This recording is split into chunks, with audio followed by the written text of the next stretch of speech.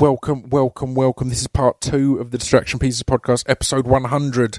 So episode 100 is a two-parter. So is it episode 100 and 101? No, it's not. It's 100.0 and 100.1 or something like that. I don't know. But thank you for tuning in. SpeechDevelopmentRecords.com. That's all I'm going to do to plug that, because I plugged it a load in the last one. I'm now going to go through the second of 50 guests, because it means a lot to get to 100, and I'm sorry that this is the longest and most rambling intros that we've had, but you know, it means the world. And next week, I should mention now, we're going to have, I've not recorded them yet, but we're going to have some drunk casts, and anyone who's listened to the drunk cast, which is me, my mate Chris and my mate Stu, we have a drink and we talk about things that have been in the news or films or music or things that we've been up to personally or stories that we've got, and we get drunk while we're doing it. And the first one was meant to be 1 or 2 episodes long and ended up being 5. The second one was 3 episodes long. So I don't know how long it'll be or how many it'll be, but there's drunk cast to come, so enjoy that. Right, episode 51 was my birthday special. So it was released on my birthday, which is the same date as the book comes out this year, August 3rd, and it was with my mum and dad, and it meant the world, because I wanted to have a podcast with them and discuss them splitting up, because we live in a world today where people seem to put so much pressure on the traditional family setup that if it doesn't work, then you've failed your family in some way. My parents split up, and it was for the best for everyone. I wouldn't be as happy a person as I am now if they'd stayed together, I don't think. So I wanted to discuss that, and also, that was probably the most emotional podcast I've been involved in, because I talked to my dad for the first time about the day he came and told us he was leaving, and I think as a kid it was the first time I saw him cry, and that's a huge thing with your old man kind of thing. They're the big strong hero, and to see them suddenly frail and weak is weird. And it was an emotional podcast, and we both teared up a bit in it. So yeah, that was episode 51. And then I had a 2-part Greenpeace special. Was it a 3-part? It might have been a 3-part special with Greenpeace. And that was amazing, because that was with Ben and Frank, and it was talking about the Arctic emission where they got taken and put in Russian prison and didn't think they were ever going to get out. So that's kind of amazing. Next up was Dr. Susie Gage, who I'm glad that's come up, because she now has her own podcast on the network, which in part 1 I forgot to thank you all for. It's called Say Why to Drugs, and it launched a couple of weeks ago now. There's a new episode up now. Oh no, a new episode up tomorrow. I'm thinking of the dates. Yeah, there should be a new episode up tomorrow. And it went straight in at it was the number 1 science and medicine podcast on iTunes, and it got as high as number 7 in the full iTunes chart. So considering it was the first episode of a podcast, that it got to number 7 in the iTunes chart was absolutely amazing. And you guys are completely responsible for that. It's giving so much weight and power to this Distraction Pieces network, so thank you for that. But check it out. They're called Say Why to Drugs, and each episode it's Susie, and for the first 5 episodes it's Susie and me, and I ramble a lot on them, but please bear in mind that Susie is new to podcasts, and I've been doing them a long time, so there was an element of me taking the lead more than I would do just on those first few, to kind of ease it all into it and get the facts in smoothly. So yeah, and it's picking a different recreational drug each week and breaking down the facts about it, dispelling the myths. It's not pro-drugs, it's not anti-drugs, it's pro-fact and anti-myth, essentially. So yeah, next up was Hugh Stevens, who we talk about in this episode with Dan, and then I had a mortician on called Carla Valentine, who's absolutely amazing and also features in the book. Frank Carter of Gallows and Frank Carter and the Rattlesnakes was up next. That's one of my albums of the year. I had a dream about Frank Carter last night, actually, and I declared how he was that Frank Carter and the Rattlesnakes album was my album of the year so far. Weird. Then we had Tall Dark Friend, who, I'm not taking full credit for this, but Tall Dark Friend is a young lady who lives in Tilbury, or from Tilbury, which is up the road from me, and was born physically, or with the physical attributes of a male, and has gone through, is a transgender individual. But since then, she only bowled onto The Voice and became hugely famous, and was part of Team Paloma and absolutely smashed it. And yeah, amazing. So that was a good one. Tom Davis was up next, who was hilarious. Andrew Shim from This Is England and Room for Romeo Brass and everything was fantastic. Garth Ennis, my favourite, probably my favourite comic book writer, and the writer of Preacher, which the series has started recently, and I'm going to tell you what I think about that on next week's Drunk Cast, because I need to talk about it with Chris. Preston from The Ordinary Boys was next. He was an absolute delight. Brett Goldstein and John Drever were up next, who were, that was one of my favourites as well, because that was just sitting down with mates and having a laugh and taking the piss. Up next was Roots Maneuver, which I was hugely proud of because he's a legend. Tom Robinson, two-parter there, was absolutely amazing. Again, a lot of that has made it into the book because he's such an inspirational and crazy story. Akala, another one that's, damn, that kid can talk and is intelligent, so made a lot in there. Then Adam Buxton, which was a massive one because I went on Adam's show, he came on my show, so that was great. Then we had the live Distraction Pieces podcast, the first one, part 1 and part 2, at the Leicester Square Theatre. And that was great fun, and you guys were amazing, and I can't wait to get back there on August 3rd. Then Chris Jericho, that was massive. I actually recorded one with Jericho for his podcast as well, and he keeps telling me it's going to be out soon, but it's been months, so I don't know if he lost it or didn't record it. But I have a word with him. Richard Herring was up next. I then had Kurt Sutter on, two-part. Richard Herring was great, and I did his podcast as well. There was a good period there where I was doing everyone else's podcast as they were doing mine. Kurt Sutter, part 1 and 2, that was great. John Osborne, who was absolutely fantastic and a beautiful young man. Then I had Dale Vince from Ecotricity, and that was a green special, and that was fascinating. And I switched instantly over to Ecotricity, so that's the electricity and gas that I've got now, and it's green, and yeah, it's amazing. Then the next 5 were me, Chris and Stu getting drunk, and it's the first time a lot of you met any of those guys, and I'm annoyed at how well it went down because they're my mates, but they're fucking idiots, and you shouldn't enjoy them so much. After that was Itch, which was fantastic, from King Blues. Then I did a fan questions one. Then was Robin Ince, which was amazing, and Jason Reed, who has a podcast that the first one is out very soon. It's called Stop and Search. It's on the Distraction Pieces Network. It's a panel podcast about drug law, prohibition, and one of the first guests is Robin Ince, who I just mentioned. Up next was Kieran Gillen and Jamie McKelvey. That was an amazing comic book nerd one. Then we had Jim Smallman of Progress Wrestling, who also has a podcast now on the Distraction Pieces Network called Tuesday Night Jaw, which is going down a treat, so check that out. I'm almost done, I swear. Saul Williams was next, amazing. Riker, absolutely amazing. That's where we launched the Scroobius Pip toy. We then had the Safe Housing for Women special with Mira that was heartbreaking but amazing. Stephen Graham, who I absolutely adore, is a wonderful man and a dear friend now. We then had a Leap UK special, which are the people that Jason Reed works with. Blind Boy of the Rubber Bandits was amazing. Georgina Campbell was one of my favourite episodes because it's amazing when it's someone you meet for the first time and they're just so engaging and so easy to talk to, so that was great fun. Then we had a 3-part Drunk podcast, and then a Your Questions podcast, and then Carl Barrett, and then Ed Skrein, a 2-part episode of Ed Skrein that went down an absolute treat, and gave everyone a new life mantra. Then Michael Socker, who was just delightful. Kathy Burke, that one's gone down a treat and has spawned a few memes, which is always exciting to see. Then we had Izzy Sooty, who was just delightful, and one of the best opening conversations we've ever had. Then Will Ospreay, who's a wrestler who wrestles one weekend in Japan in front of 11,000 people and then is back working on a building site in Essex a couple of days later. So that was an amazing one and went down a treat. And then last week, God, I'm getting a dry mouth. That was exhausting. We had David Earl and Joe Wilkinson, who David Earl has the character of Brian Gittins and Cumbo and numerous others. He's hilarious. Joe Wilkinson is on 8 out of 10 Cats Does Countdown and was Dan in Him and Her, and they wrote a series called Rovers, which is getting rave reviews at the moment. It's a new comedy, and it's great. It's hilarious. So, God damn, that's the 100, and thank you all for tuning in. I feel I shouldn't have started that, but I started it, and it's happened now.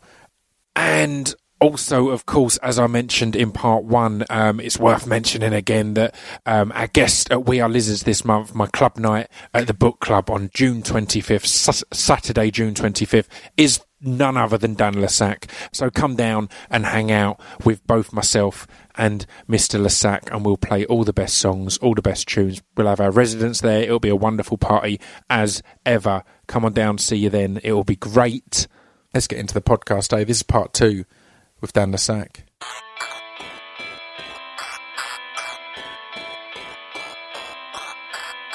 This piece of fiction is the intro to distraction pieces. This piece of fiction is the intro to distraction pieces. This piece of fiction is the intro to distraction pieces. This piece of fiction is the intro to distraction pieces. And we're rolling on part 2 now. Part 2, mate. So there's been a drink top up. Yeah, I only went with half a glass. lit. I don't want to waste too much fizzy pop. Exactly. I'm very limited in the amount I'm allowed. You got to do that. You got to do that. So where do we get to? We got to us kind of starting together, essentially. So you'd built a MySpace page, because that's kind of interesting how we very much learnt on the job. And I think that's essential. Like I mentioned in the other half, that there's been points I've not been happy with, or there's been things that a label have done that I felt, that wasn't quite right. That's not an insult to anyone. That's us learning on the job. And are we very much the first? So you'd remixed a couple of my tracks, or one of my tracks, and then you did a couple more and said, look, let's do a Le Sac versus Pip. So I did MySpace page. 1,000 words. Yep. Straight off the bat. And that was just like an edit of the full track, just chopped up with a beat. And then what? Angles was in those first Angles 4? And First Time We Met Music. I think we met the first 4, wasn't it? And that was that had these samples of a band like a math rock arty band. Cats. Cats. And we never got to use that version because we didn't get that. I really enjoyed that version. I did too. And then we did another version that we released on that was something. for Sage. Yeah, the US, which was exclusive. rad as well. I was really glad we did that. But yeah, I remember that. I remember getting kind of annoyed because we couldn't get it cleared, and it was like, oh man, that sounded cool. I really enjoyed that one. Yeah, I was more annoyed about not getting that cleared than the Radiohead thing. Yeah. Because Radiohead felt like it was never going to get cleared anyway. And then it did. did, which was absolutely insane. So yeah, I mean, on that respect, it's weird because it feels like we had these long careers before we got together, but as we've discussed, we didn't at all, really. Like, your first gig was my first gig, but we were separate. And then we soon started doing gigs. Like, we were doing gigs separately. I was still gigging about, doing spoken word and with my ghetto blaster and with a 6 foot 2 inch pianist at times and things like that.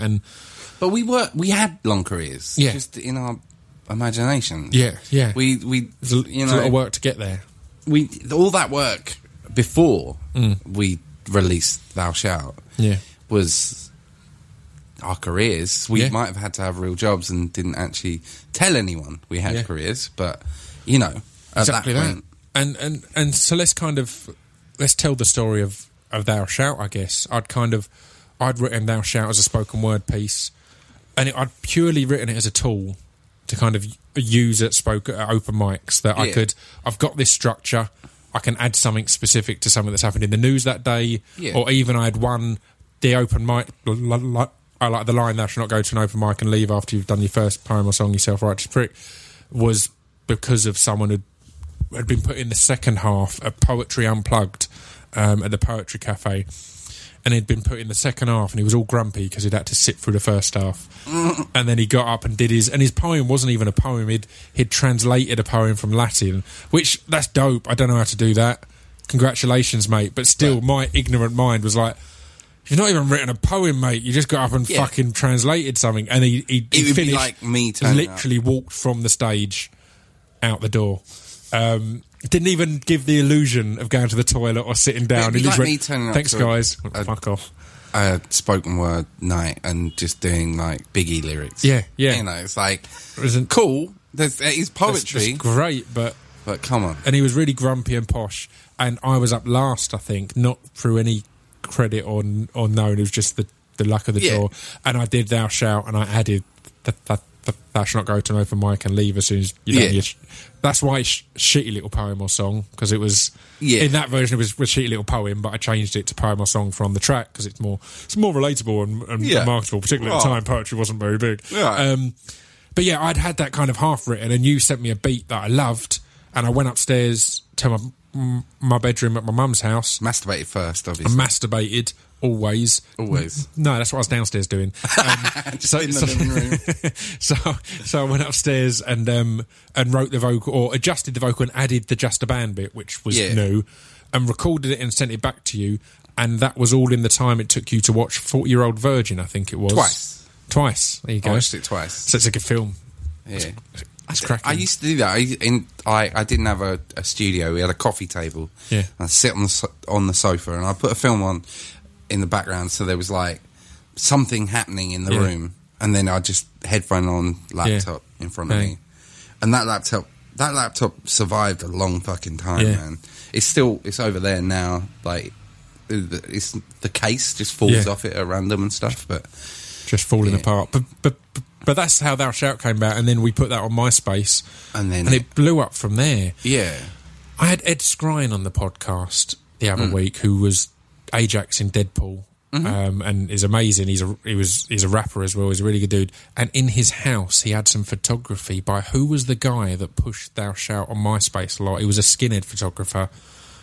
Oh God, it's Ian something. Yes, he's like from High Wycombe. Yeah, did a load of punk stuff. It was just weird. He had this picture and he was like, "Oh, it's by this guy." I was like, "Fuck, that guy was one of the first to." Met him at a Reading show.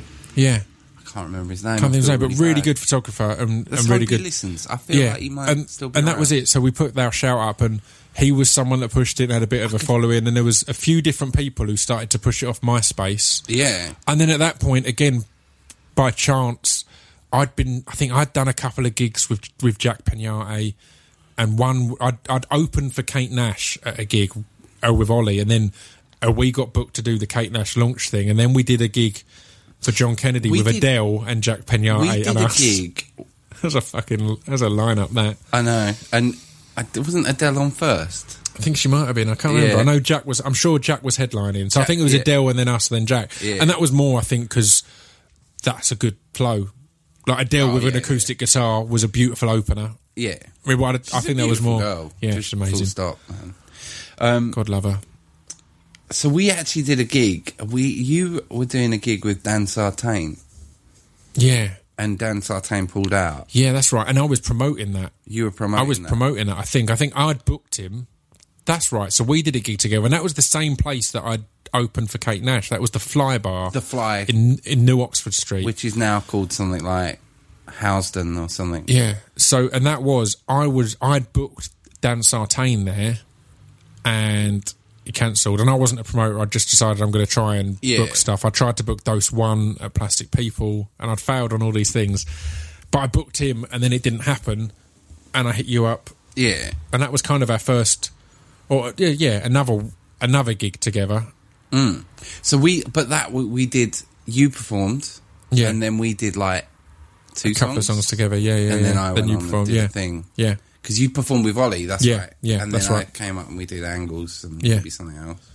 There was a girl called Amy in the crowd. Yeah. I only ever met her there. But it was weird because she was like our biggest fan. Right. Yet, never saw her after that day. But for like 6 months, she just would post stuff on MySpace and like tell everyone. Yeah, and then vanish. I just found it really weird.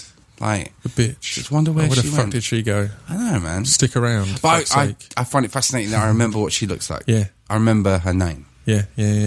But yeah. Strange. So we did that. And then John Kennedy played Thou Shalt Always Kill on the old radio. So we built, I said, again, people say, oh, why is it verses? There wasn't any thought that went into it. I think you built our MySpace page, right? And it was just, that's it. Stuff up. Dan Lasac versus Scroobius Pip. And John Kennedy played it, and then it all went nuts from there. And Thou Shalt, again, we should be clear, is the first song we wrote together. Or I wrote over one of your things. There was a few songs that you'd put my vocal over your beat, or I'd, things like that. Or there was an established beat that I'd then written to. But that was the first one that you went, I've made this think you'll like it. Right, Yeah. I can make this work. And Thou Shalt such a weird beat for us as well. Like, when you listen to it in context of everything, Yeah.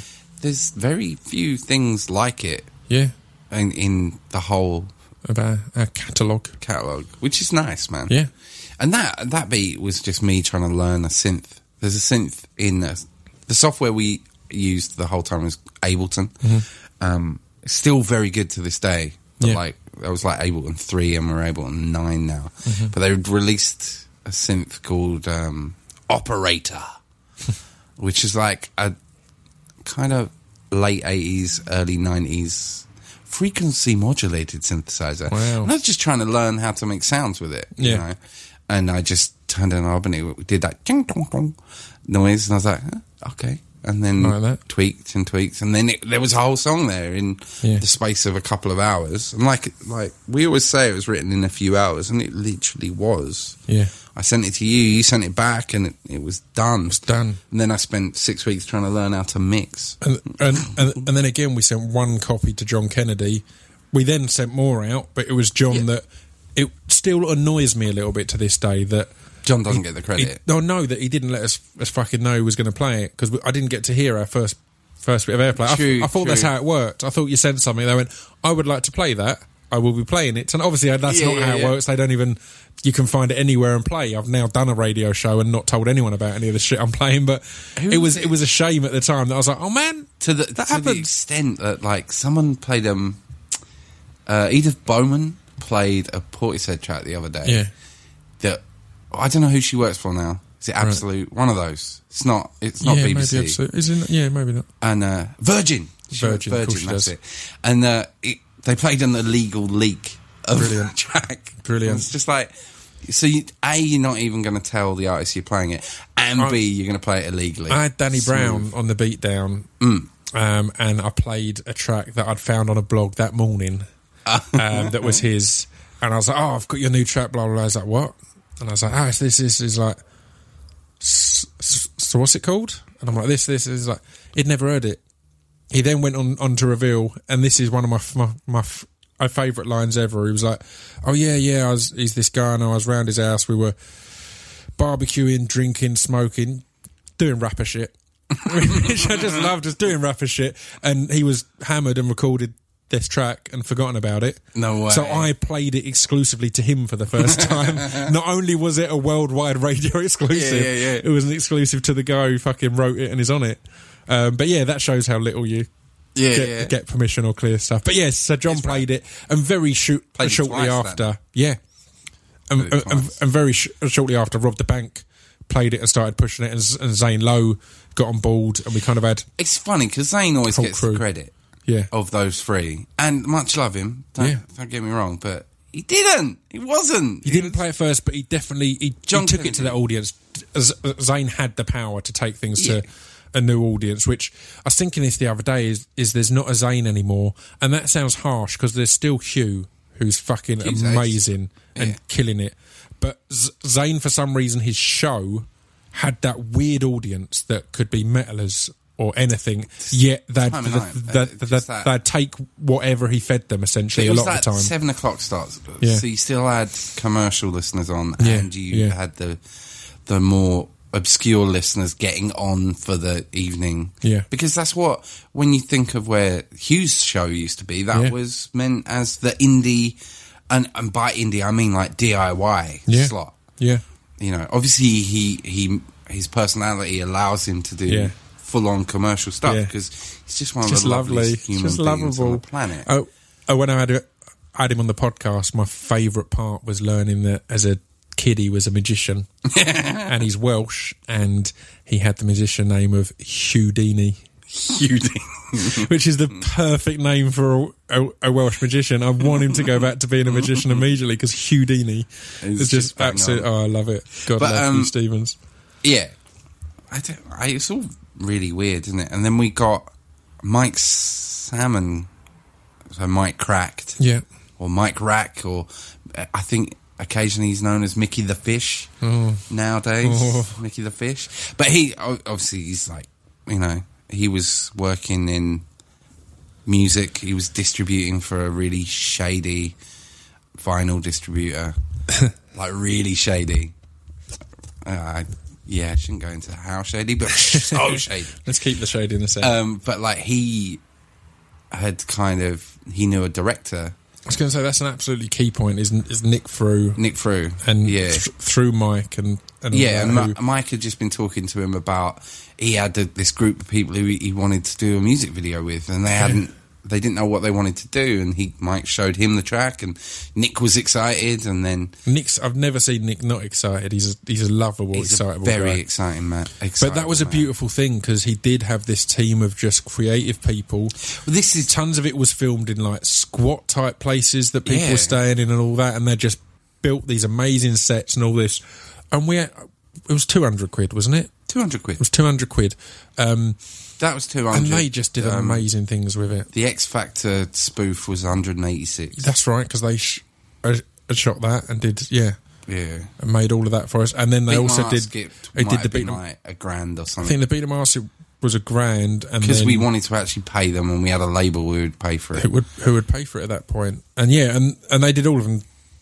They did the Look for the Woman video, which again there's a scene in that which is my absolute favourite, and it doesn't stand out at all, but I loved it because of, again, it was that whole low budget thing of where the girl in it, is it the girl? Yeah, the girl is walking along and I'm stood in the doorway, and then I go out of shot, and as they come around the corner, I'm then stood on the corner. Yeah. And the fact is on that, I had to climb over 2 fences with angel wings on in a suit and run, and I stood on the corner just looking casual. I was totally out of breath because as soon as I was out of shot, it was like, go! Because it was just behind camera jumping over stuff, and that's what was amazing about Nick Frew and all of his two. There was a guy, Henry, who never wore pants. Though, Nick, doing that video. Why? Because like shooting the bit where I appear on the TV screen, it's just me and Nick in a room. Oh shit, dark room, and I'm just singing that over and over again. I end up proper bawling, man. Oh wow, proper bobbing.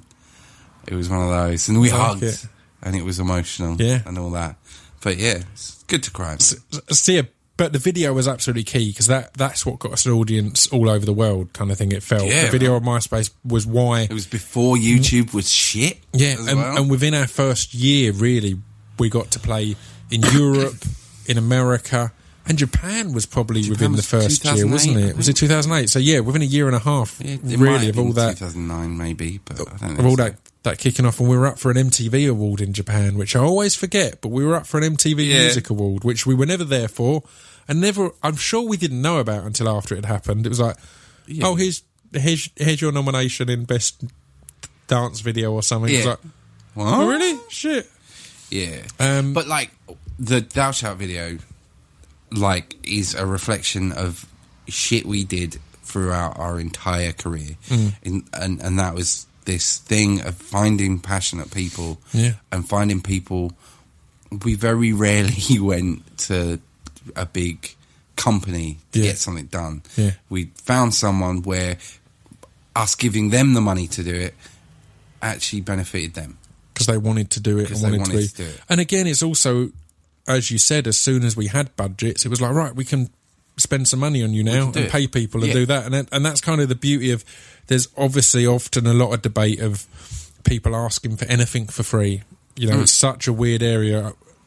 When I had Amanda Palmer on the podcast, it was just after she had tons of shit because she'd asked if there were any string orchestras who wanted to come and play with her. Yeah. Because she wasn't paying them, it was all this, well, everyone has their fees and all this, which is fair, but equally, I think you shouldn't shame people if they want to do something and it's a creative venture.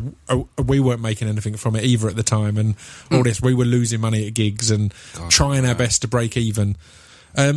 Early gigs, are there any that jump out to you or you remember? Because I struggle, man. I remember a couple in Reading. The Reading ones I remember more because I generally promoted them. You put them on and made them happen. So I was fucking working my ass off. Yeah.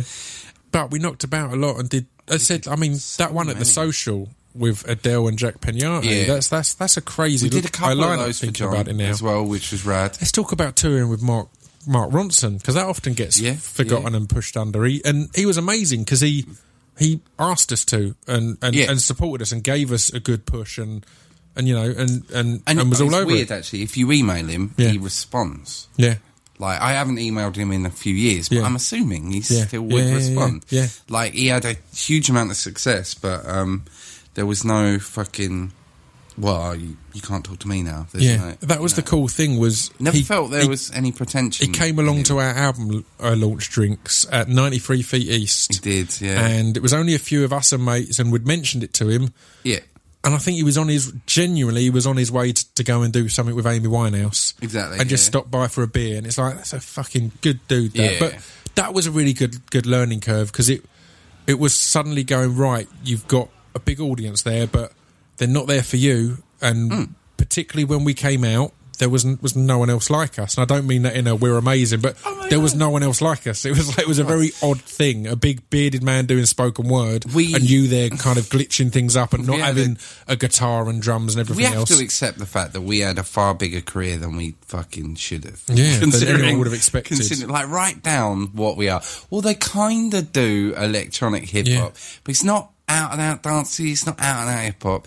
And then there's a guy who he's gonna talk about suicide a bit, and like cutting yourself. It will come up. Also massage. He's gonna rap about massage. That massage track was a banger, man. On that first proper headline tour we had, when we took a living room. They're gonna have a living room. I did the massage track, and I nicked that coat thing from Slava Snow Show, which I fucking adore. And there was just so much weird shit. Snow Show was the name of his show. Yeah, it's Slava's Snow Show. Yeah, he's Slava Pulinovic or something. I thought Snow Show was a weird surname it's for a weird long surname. time. But again, it was kind of dope, because quite early we were able to do a headline tour where we had a set and a stage, and we sold out. We didn't have to have a set and a stage. We wanted a set and a stage. But we could. I mean, that was kind of the important thing. And we bought it all from charity shops. I went charity shopping with Jim, and we loaded the van up with like a living room cabinet. There was a fucking TV. A giant TV, man. A TV which we wired up to have stuff come onto, didn't we? Yeah, there was a camera. We got a little radio transmitter and like an RF converter thing. And Soundman Jim just built all of that and knocked it all up weird, didn't he? And we had a tiny little camera on a lamp on my desk. Yeah. That was funny, man. And so that was all kind of... that was for Tommy Cooper. Yeah. Tommy C.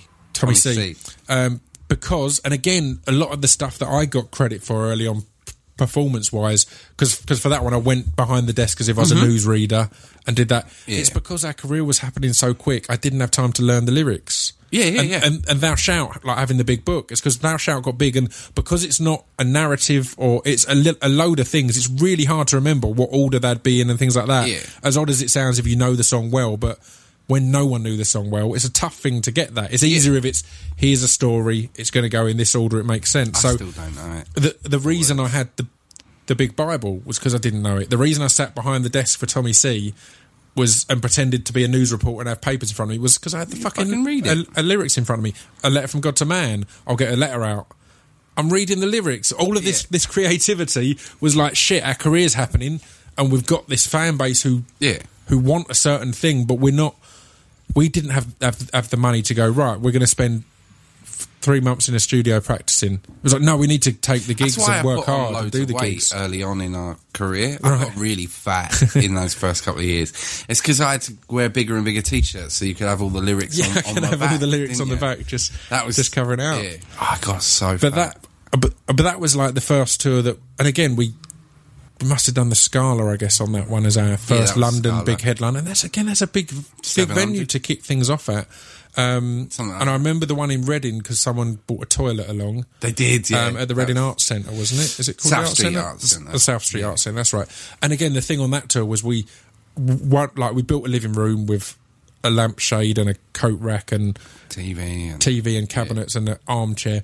And one of the things I had was like an ornaments cabinet. We kind of said, look, bring ornaments along and we'll pop them in the cabinet. So by the end of the tour, we'll have a load of ornaments and it'll be all lovely. And at Reading, someone decided to bring a fucking toilet. A toilet along, an actual porcelain toilet, which we didn't make it into the van. Yeah, we left it on the street. I always feel bad about that. Fly tip that. It was there for fucking months, though.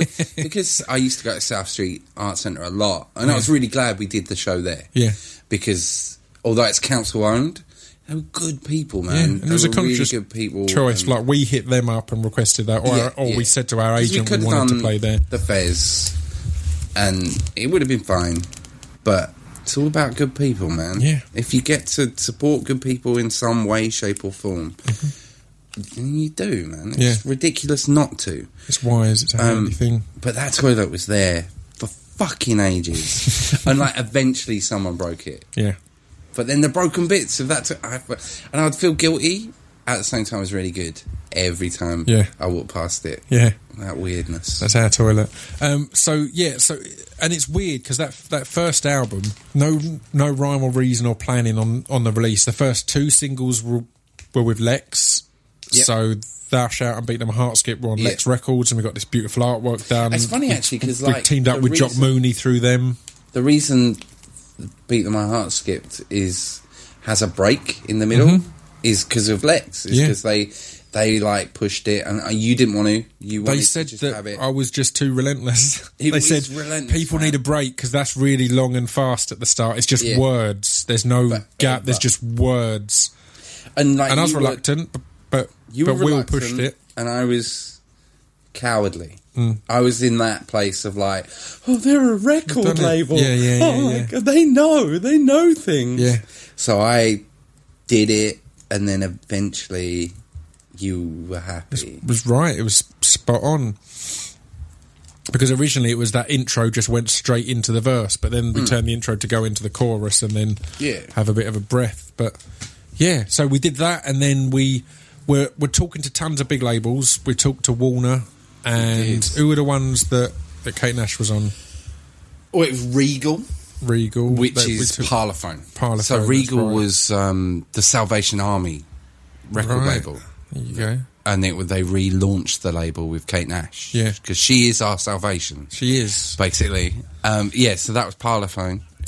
And I always find it funny because, like, we met Nigel Coxon, who was, like, the big boy. Yeah. And I was reading, what the fuck is that book? And what's that guy's name? He wrote a book about the record industry. I've no idea. Fuck. It's a good book, man. It's murder. I think Peg is in the film of it. Oh, really? Yeah. How to make friends and influence people? Yes. Is that the book? So what's his name? No, that might not be the book. Fuck it. Niven? It's not Niven, is Niven. it? Niven. John Niven. Yeah. Yeah. So, and he gets referenced in that book. Yeah. And it was always weird, like, he's great, John Niven. I think he hates me. I'm not certain. I know he hated, like, when Ricky Hall was getting all that hate because he said some stupid stuff. Did he? I don't follow. He's adorable, but the sun jumped on him because he did some interview, and it was a little while after I'd had him on the podcast, and when everyone was like, he's the devil, he's the epitome of Zoolander, he's the ultimate hipster and all this. I was like, have a listen to the podcast, because I talked to him for 90 minutes. He's just a nice boy. He's not necessarily Einstein, but he's just a nice boy. So what did he say? In the interview, they asked him where he gets his influence from, and he said, I end up taking my influence from anywhere, from children to catwalks to homeless people. And the homeless people line, it's not the best line, is it? I take influence from... If he'd said the street. Yeah, but he said homeless people, and people were then like, that sounds like a Zoolander thing, it's disrespectful and all this, so he got shit on. And I think I was tweeting at the time about just saying, look, if you want to think that, but have a listen to this. And I can't remember what it was. Something happened on Twitter at that point that Niven was using a news story to get podcast listens. Fucking always, mate. Shut out. But I think it was more that Niven felt I was a fellow ultimate hipster. I'm not certain. I can't even remember. There was some kind of tweet because I follow him, because I think he's funny as fuck. But yeah, anyway, that's kind of gone off on a tangent. But we met a load of people, and we met someone at Warner, and we met the boss man there, because Warner was the one we came closest to, because they put an offer in, and we were kind of all right with it. It was decent money, and then it was good money, and then we met the guy, and he'd just got back from a meeting with Linkin Park, I think it was. No, and I remember thinking, There was He was all hyped he's about 17. it. No, because that was it. No, when we met was him, it was a after meeting with Linkin Park, and then there was a documentary about E17, and he was the one that signed them to make their comeback. Yeah, that's right. And there was all that. It was the Gallows. It wasn't Linkin. It was the Gallows. No, they'd signed the Gallows, and that's what had got us on board. It definitely just yeah. met with someone Yeah. in America. But yeah, they threw a fuckload of money at Gallows, which was a crazy choice at the time for the music that they were making.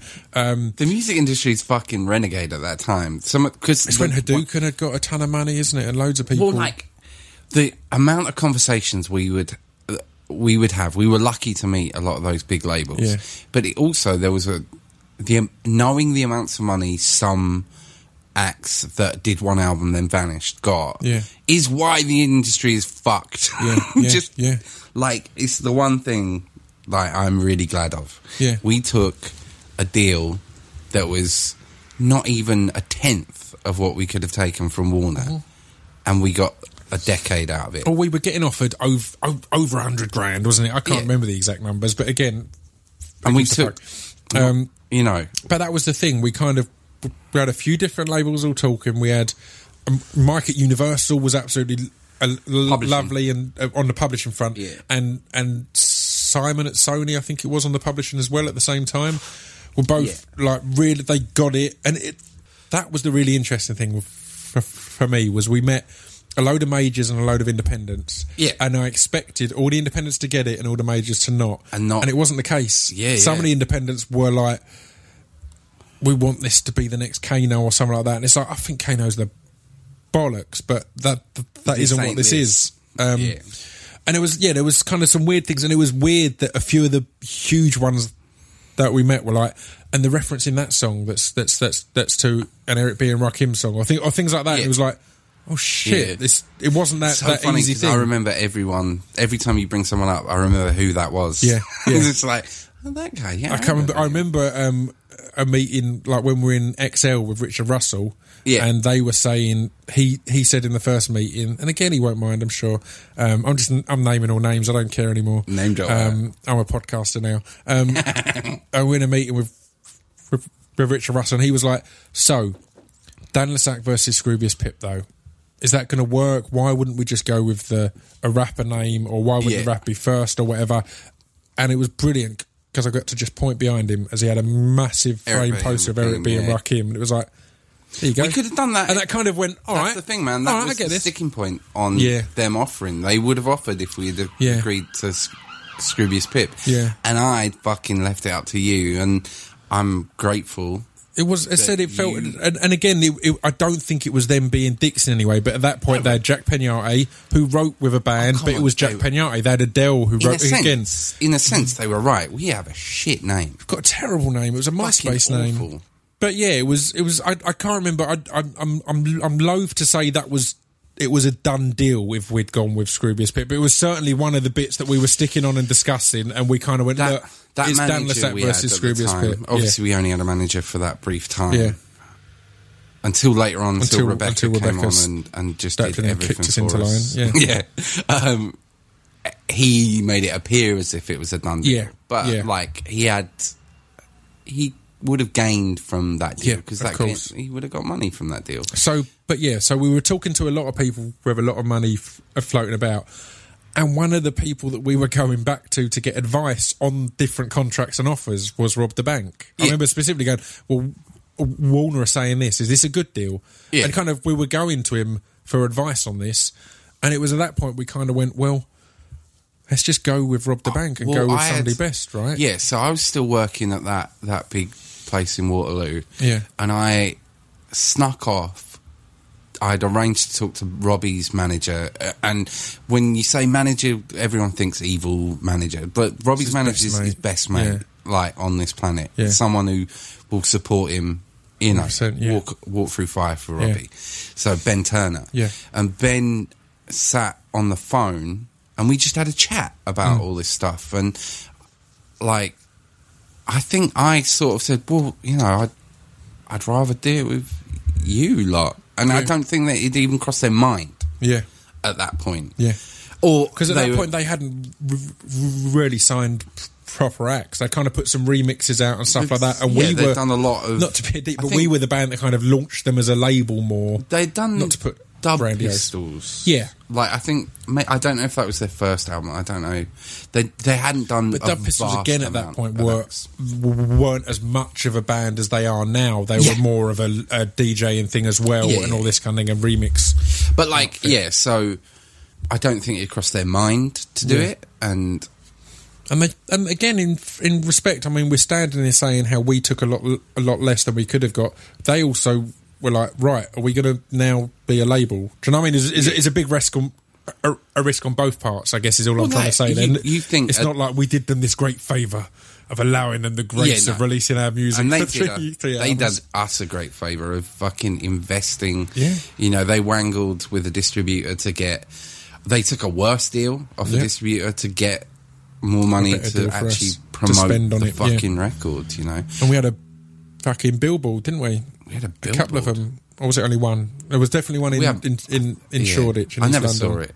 I saw a picture of it. Yeah. We had a fucking billboard up, mate. I know. It's crazy. But that's the thing, like, again, it comes back to that people working together to get something done instead of it being machines. Yeah. You know. So yeah, I always find that fascinating as well. Like, I wear it as a badge of pride that we chose the right label over the right amount of money. Yeah, my life would be different now. I would own my own home if we'd gone a different way. Yeah. You know, but I'd own my own home if I'd worked as hard as you have. You've worked harder than me. I accept that. It's tough. It's different. I'm also cooler and a better lover. It's different. So, you know. It's different areas, isn't it? But because I'd definitely say for a lot of particularly when we were managerless, there was a big split, or we were both aware of what our strengths were. You know, I mean, there was a lot, particularly just music industry stuff that you knew way better than me. Yeah. And I'd kind of like, as long as you were okay with doing that, as long as it didn't feel as if I was saying, oh, you deal with all that. It was like, as long as you're all right with it, I was like, well, you know what you're doing now. I haven't got a fucking clue what they're talking about. So no, and it's that thing of like the way my brain works. I pick this stuff up in really quick. I can't write a whole song of lyrics, but you know, as soon as someone puts a contract in front of me, I can read it and go through it all. So that means that. That means that. Okay. Oh, wait a minute. They get off children. Yeah. Shit. Yeah. No, we don't want this one. Let's avoid that one. But like, so I definitely feel like I worked for the band. Yeah. And like, there were occasional times where I'd feel like, in that early time when we were recording the record, but you were still doing Scroobius Pip stuff. Yeah. I did quotation marks in the air. Just you did. So you know. I saw him. I did them. I would resent it sometimes because I'd feel like, well, I'm fucking working and you're not, but you are working because it took me a long time to realise that everything comes back to this. Neither of us have in reality, neither of us, this podcast exists because of Dan and Pip. Yeah, completely. Like, and it doesn't. No, it does. And just in every way as well. Not even only if I'm off building my name, it adds to our name, but in just experience as well. Because I always felt, and as I've said to you numerous times, and we won't go into it in huge detail, but we'll touch on it. The EP you did with Kid A, I think is some of your best production, as I've told you a million times, which is weird as someone who's worked with you on loads of tracks. My favourite Dan Lasac produced track is Trampled Youth, which I think is amazing. I think it's such a good track. I regularly play it to people. It's always on my phone. I've got that one in particular on my phone. But again, that kind of thing, it's going off and getting experience and working with someone who isn't me, who isn't just me rambling over tracks and things like that, and developing that whole you as a producer. EP was like me and her were bouncing tracks back and forth over the internet for a while. We'd met some PR guy at Sankey's Soap in Manchester. Yeah. And he had just got into management and he had this new act and he wanted a producer, and me and her just emailed back and forth like me and you did, traded ideas. But it it ended up like she came to the UK. I convinced the... She also sung on Cauliflower. I mean, we should highlight that as well. Yeah. So anyone who's thinking, who the fuck is this bitch Kid they're talking about? But yeah. Who is this girl? Yeah. But so I convinced the Cooper Temple Claws, who are Reading boys and lovely human beings. Tom from Cooper's is in a band with Eddie Temple Morris these days called The Losers. Yep. I think they're still doing that. Yep. But like convinced them to let me use their studio, which Tom... after the Coopers had on his own. Yeah. And it was just like learning. Yeah. Like 5 days in a studio learning, recording that EP, like learning how to mic drums for the first time. Yeah.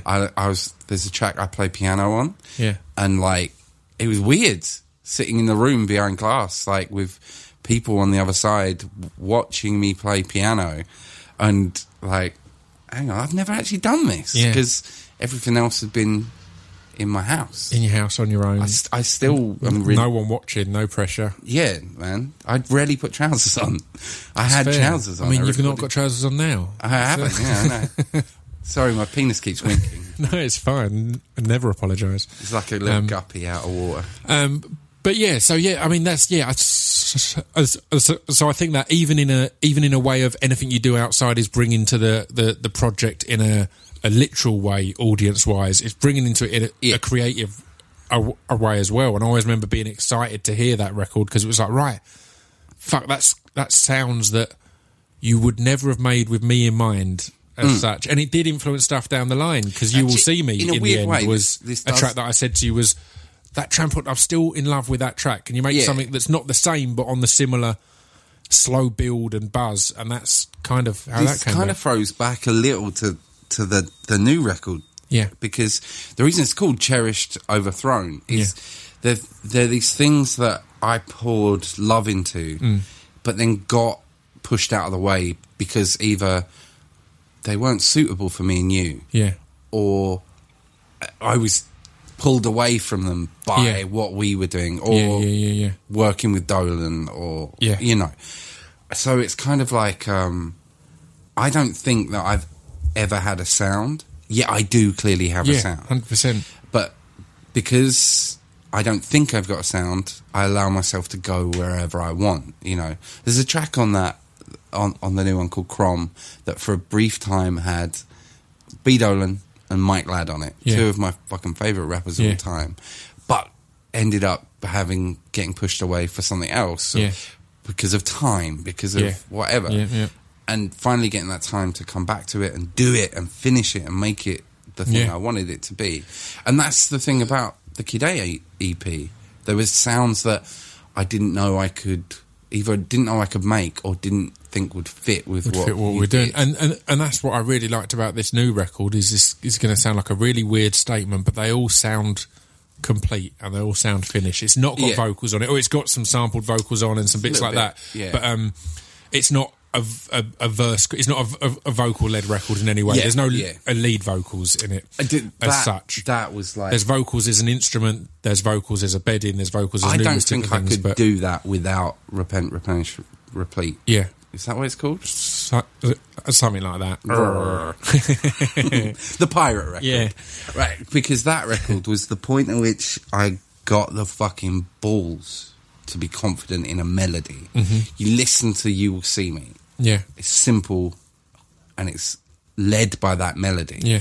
You go back and I would lead everything by drums. Yeah. Like, I that's drum true. Yeah, heavy. that's a good point, yeah. And I love programming drums, man. I love chopping up breaks and all that. And like DJ Shadow, what he has done in his career is take something and reignite a fire, find the core, soul of a break and turn it into something. And that was like a huge inspiration on me. Yeah.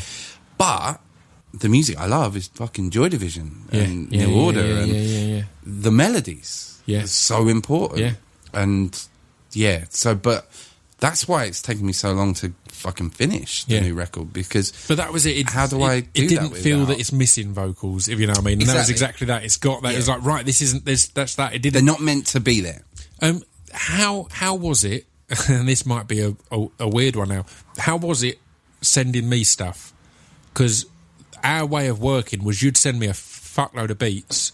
I'd take a walk and listen and come back crazy excited about 2-3 things, but crazy excited and not thinking about the fact that I've then probably ignored 5 or 6 things or 80 things or however many things. So it's a weird thing. But the fact that you're sending 30 or so over means obviously you're aware that they're not all going to be used and come back. So it's a weird situation that's always going to have some kind of, I thought that one was the bollocks and it's been completely ignored. Yeah, well, but so much of it can be on a moment, on that thing of, I heard this one and that's all I care about now. You know? Stunner's the best example of that because you got 88.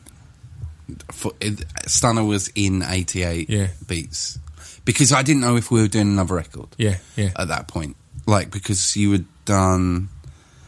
I've done Distraction Pieces. That's right. Distraction Pieces. Which, interestingly, I was going to mention then, of you saying you didn't feel you had a sound, the first 2 or 3 beats that Danny Lona sent me, who's 9 Inch Nails and everything else amazing, were just Dan Lesac beats. I was like, you're just making Dan Lesac beats. He's like, yeah, but I love Dan Lesac beats. And he was like, he's into your sound. I was like, I don't want to do a record that me and Dan could do. Otherwise, the point of doing a solo record was to do a record that we couldn't do. That's thing, similar with the Kid A thing. It was I heard that and thought, that's something we couldn't have done. So that's dope. When Interdiction came out, I couldn't be jealous. Yeah. I was so fucking relieved, man. Because that blew up. That was huge. Wouldn't have happened from us as well. It couldn't have been me. And I was like, thank fuck for that. Because if it could have been me, I would have been pissy. Yeah. Man, like, why wasn't that over one of our tracks? Or, yeah. But it couldn't. Yeah. It was like, nice.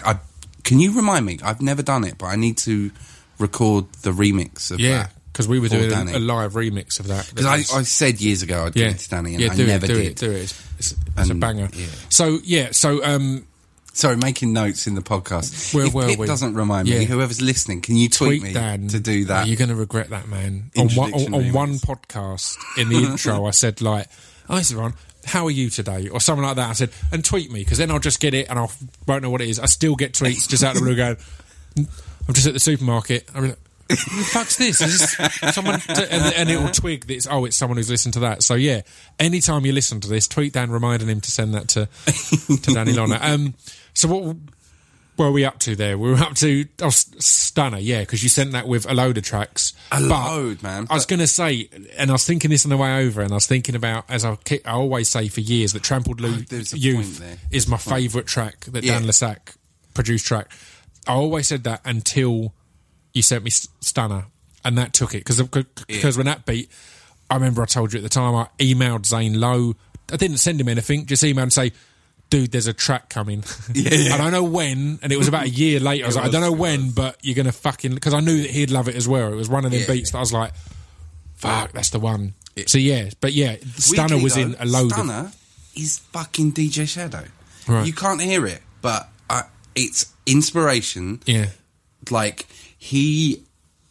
In the way he uses samplers and gating. Yeah. Like, it's just like me interpreting. It's a translation of something I learned from listening to someone else. Yeah, but you had a point on that Stunner was in a collection of 80 so the point beats. You asked how it would feel to pour your heart out into a vast body of work and then Scroobius Pip. I like these two songs from it.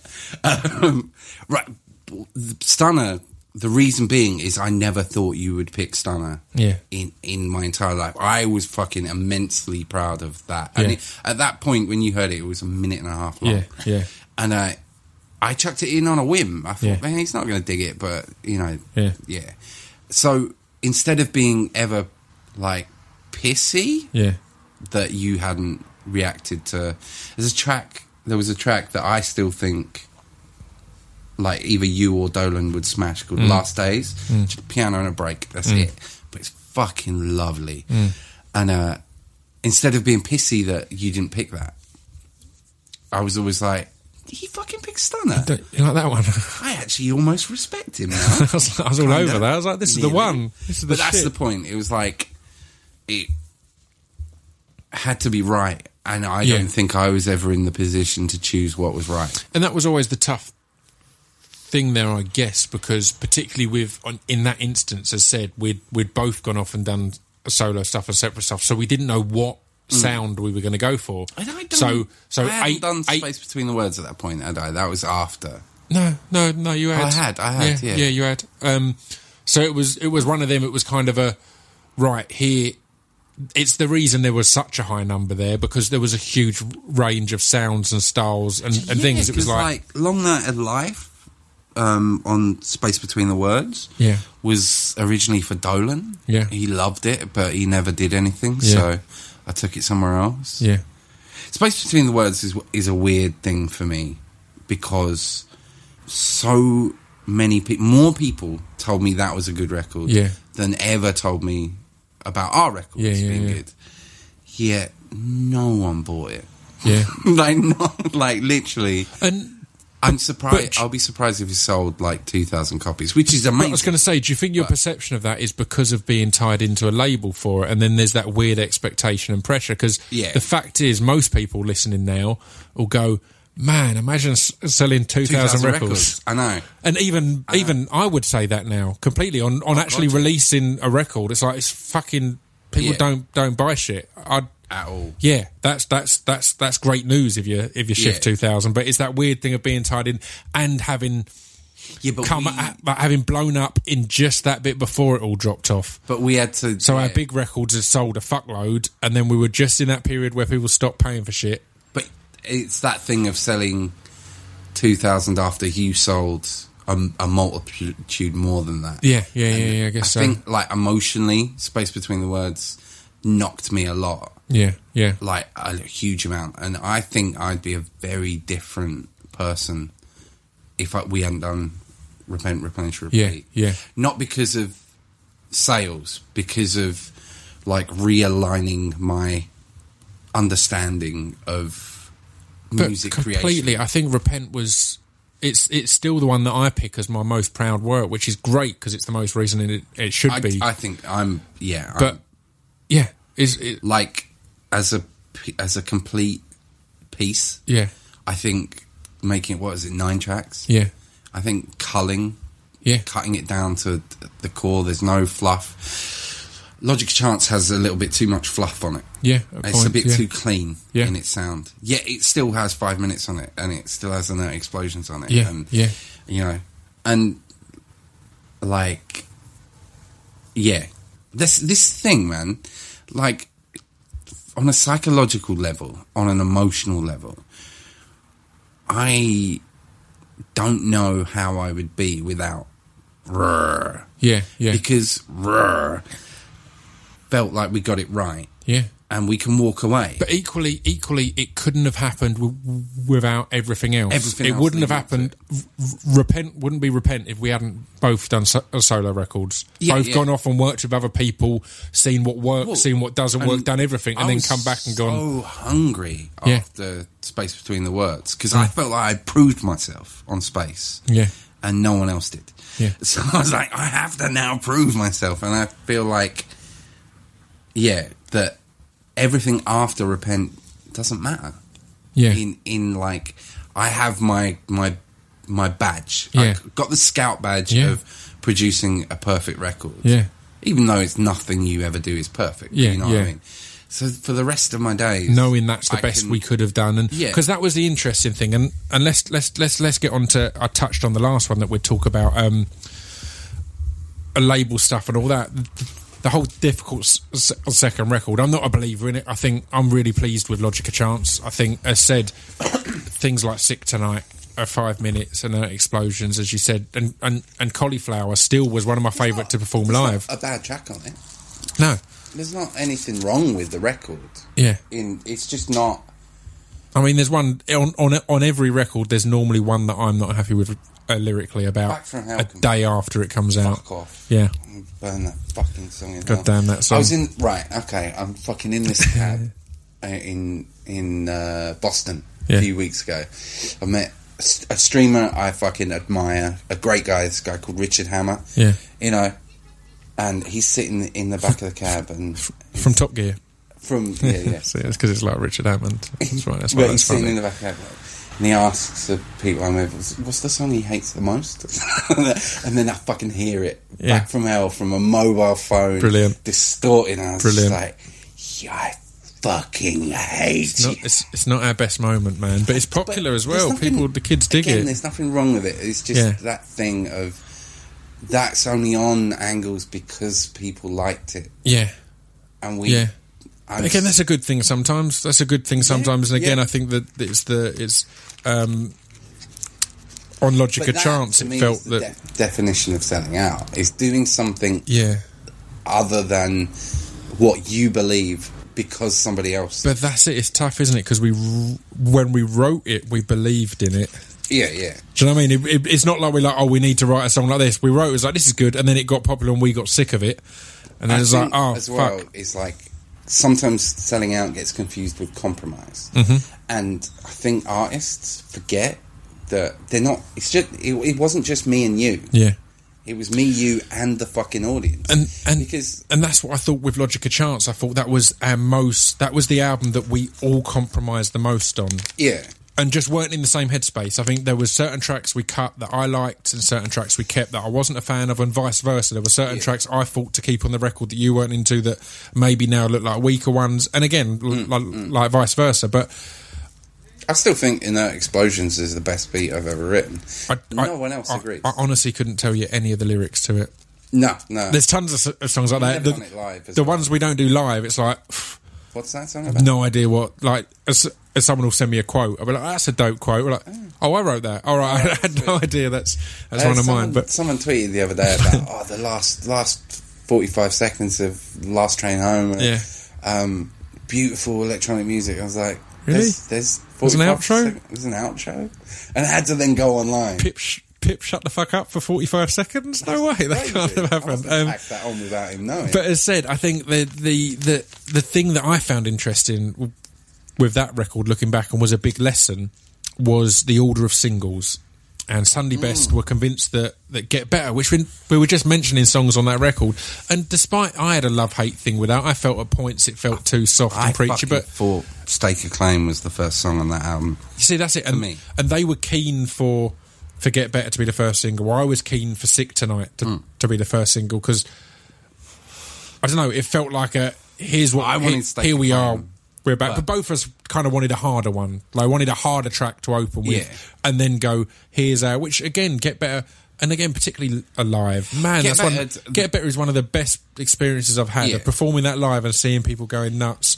Fields of tens of thousands of people. And this doesn't feel like my shiniest time, but I was trying to do something clean and uplifting.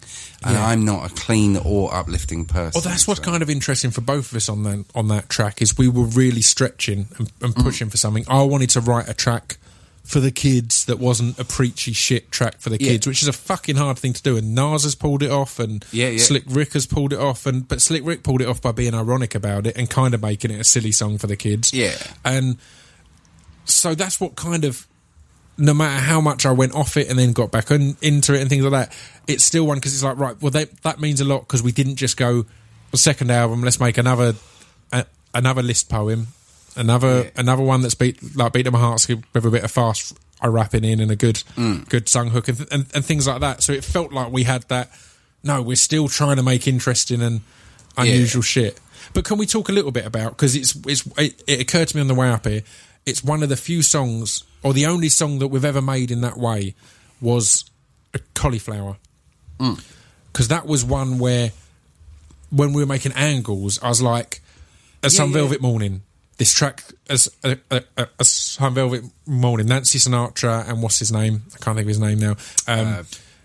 Barry White. No, similar. Hazelwood. Yeah, Hazelwood.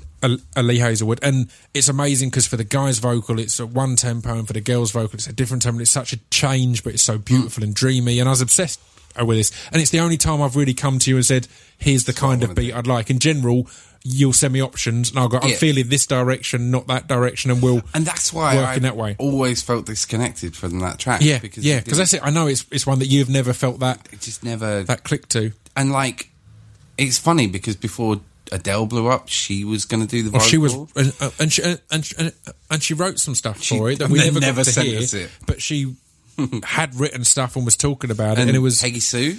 Yeah, with the Pirates at that time. Even though there were never any pirates, they lied. Peggy Sue and the Pirates. They lied. But they wrote some awful shit for it, and I love those girls. But I remember because they played a bit when we were touring, had them touring with us, and they had written they would, at that point, were kind of singing Scroobius to the tune of Notorious.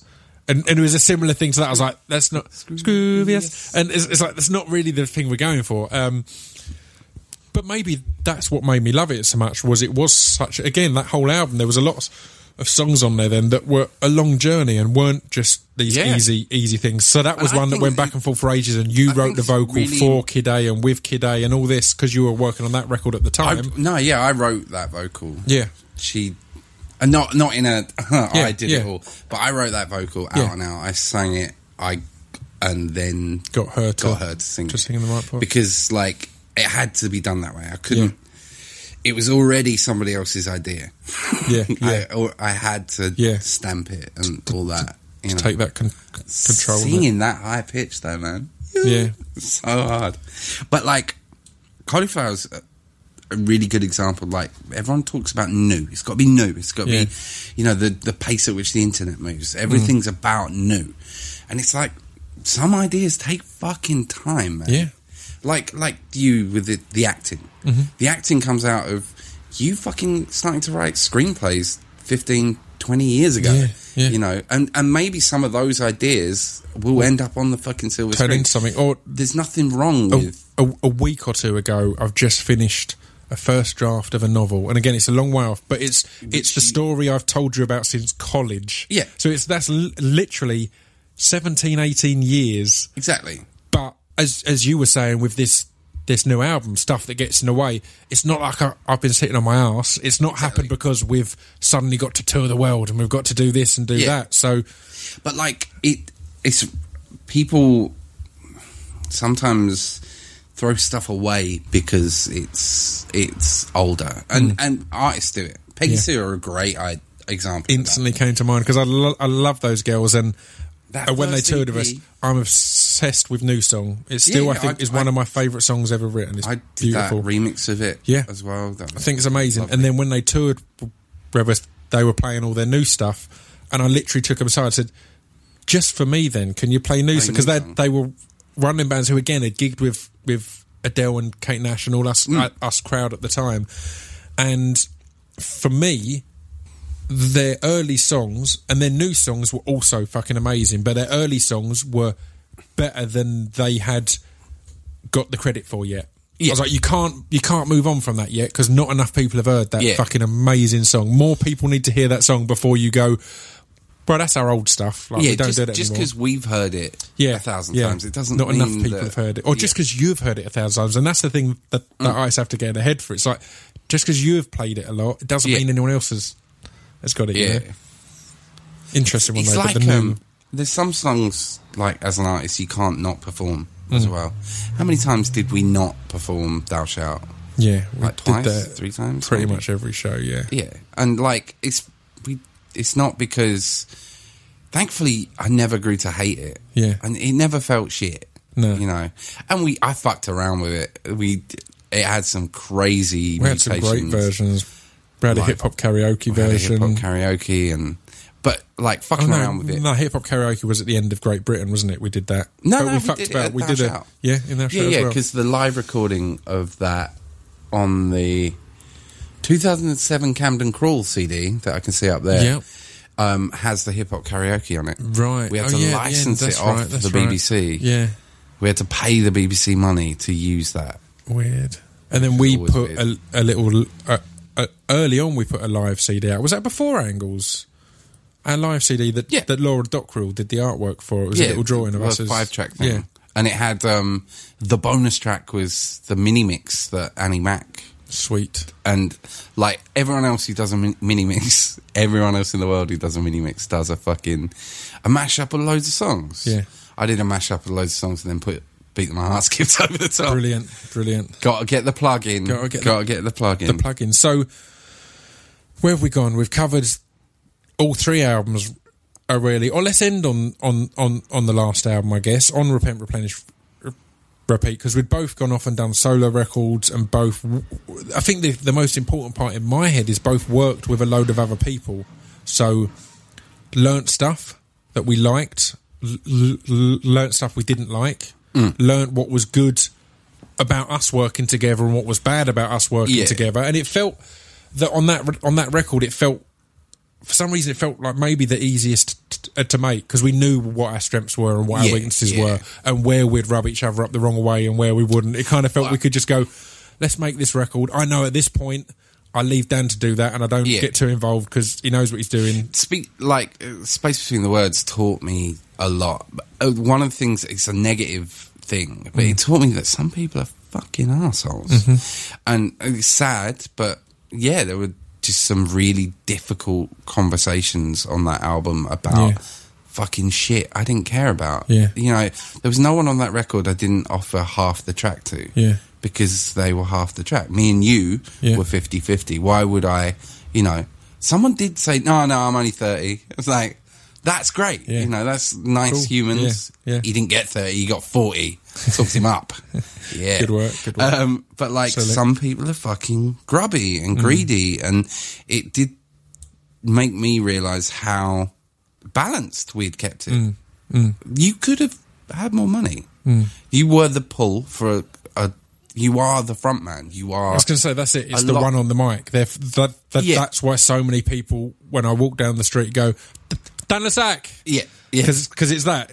Your name was at the front, but my face was at the front. You directed the videos for that last album. You were a big selling point for the band, and you never once divaed it and but it was more. But you could have had more. That's the thing. The thing that made it all work, though, I feel again, was that we came back strong and in control as such. And I think Stunner was a great example of that. Of it wasn't like Get Better where it's this. And I learned that with Introduction, because Introduction, if that wasn't me doing it on my own label, that wouldn't have been the opening single, because it had no chorus. It had no, it's not. But then my thinking was, well, neither did Thou Shalt, and it's finding what you feel will go. This will let people know what's going on. As the first single, and then this might be the more commercial one, or this one's got Flux on, or whatever else. This could be the big pop hit, or this could be that, or whatever.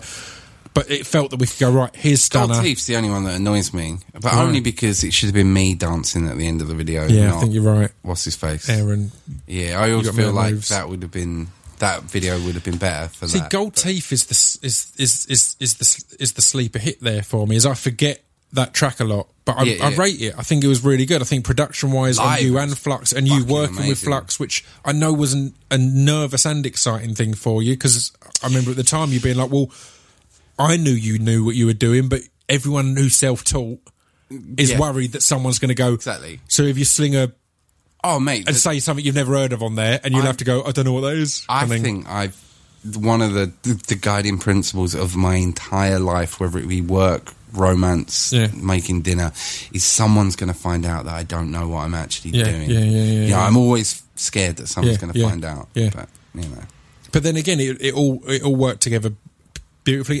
And as you said, it was interesting for me to have my traditional, I like the first version, or fall in love with first version, because Flux did some great stuff on it, his first remix of it, and I was like, no, I don't like it. It was It was a weird process, because like... So it was going back three ways, kind of back to you, back to him, back to me. And ultimately, it came down to me. Yeah. It had to be that.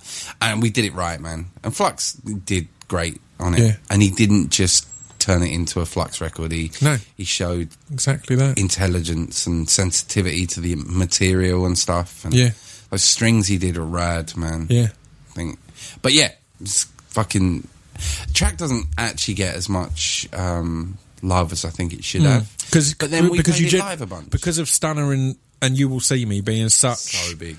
Just video-wise... Award-winning, You Will See Me. And just... I think I shouted. I think the videos for them both nailed it really well and got the emotion, and they're very relatable because they're about relationships. So I think they're the two that people remember a lot from Repent. Whereas, I said, I always forget Gold Teeth, and then I'm like, fuck, that was a banger.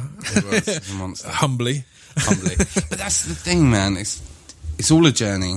It's all these little moments, little vignettes of your creative state at the time, you know. And there's no path, or you can't, or there's no cheat or rule to it all. As even in this conversation you've seen, the thing that always gets me with You Will See Me is it was another one where the album was finished at that point.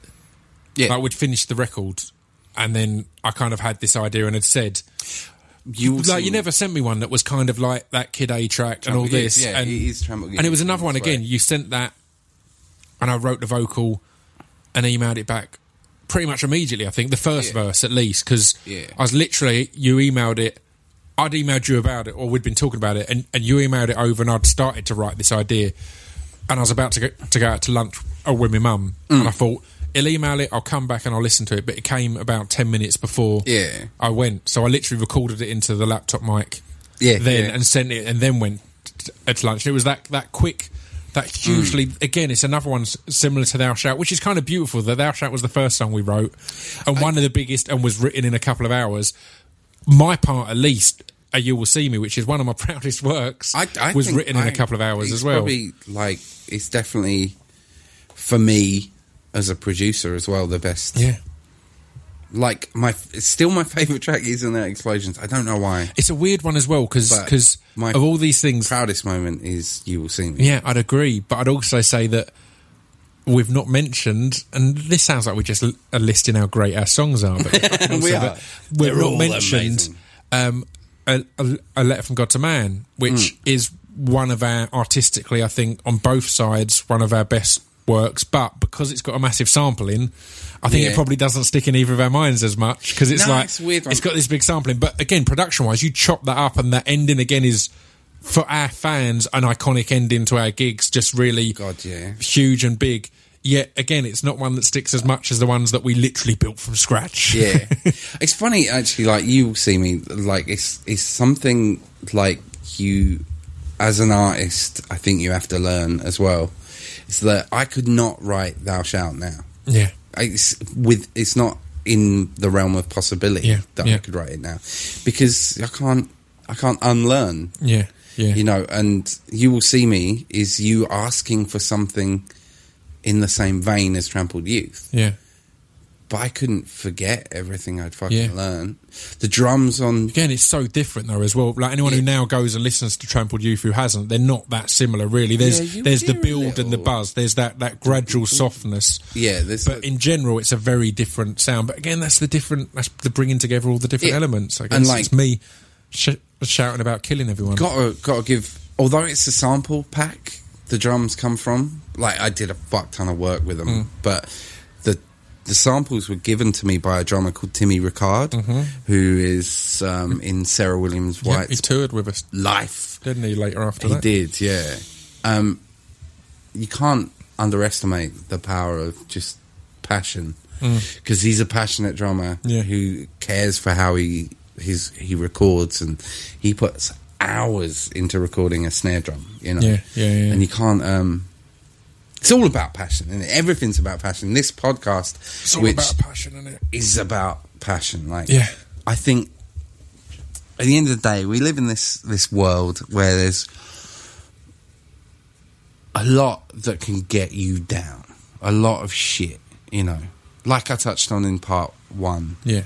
Like, there's stuff that if I fucking let it, you know, will ruin my day. Yeah. Or I can fucking reach out, and there's a big stack of fucking DVDs over there, and there's CDs, and I've got access to the internet, and I can just find pure passion. Yeah. People who love something they do. The guy who made Minecraft. Right. Notch. Marcus, can't remember his surname, but he goes by the name Notch. Right? So obviously, sold Minecraft, made billions. Yeah. He writes little bits of graphics, code, just pure code, and makes these crazy visual things. And they're just web. They run in your browser. Yeah, that's passion. Yeah, right there. He makes these gorgeous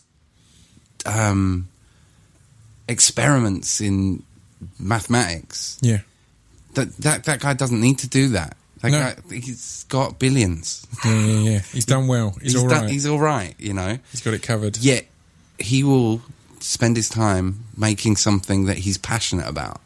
You know, you see him actually in Twitch chats just talking about his passion for games. Yeah. And that's not just like the monetary reward for making games. He fucking loves Quake Live. Yeah. It's like running around shooting your mates. Yeah. He's truly passionate about it.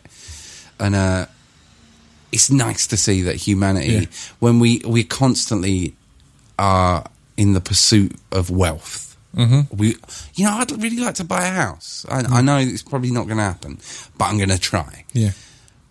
But ultimately, if I don't, it's fine, because It's not a big deal. I heard Love Will Tear Us Apart in my life. Yeah. And I got to make You Will See Me. Yeah. And, you know, I've made some women happy. Yeah. And I've made some friends happy. And I have passion for making someone laugh. Yeah. Or, you know, orgasm. Actually, that's what it comes down to. Made some chicks orgasm. I won. You did. I heard about that. I heard, yeah. So it was a big thing. We hired a tent and everything. There was big news. So what's ahead? I don't want to do the kind of the roundup of kind of favourite gig, because there's fucking asinine shit. Really, we got to tour for many years to many amazing people, and it's all very specific. Like, what's the anatomy of your favourite gig? Like what? Like, because I remember some gigs because they were funny, and some gigs because we just fucking smashed it, and some gigs were amazing just because we stood in front of, you know, there are moments we stood in front of 30,000 people. You imagine what that is? Yeah, that's ridiculous, man. At that first big main stage festival one, where you've got the picture there, it's that exact picture is the screensaver on my laptop. Yeah, it's like 15,000 people or something in that photo. It's more than that. I swear, because Robbie was saying at the time it was over 20,000 really at the main stage at that point.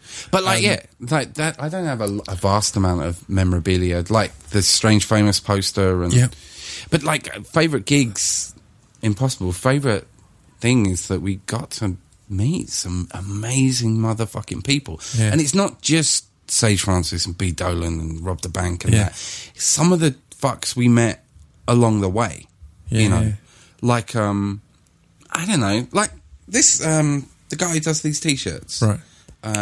No Fit State, yeah.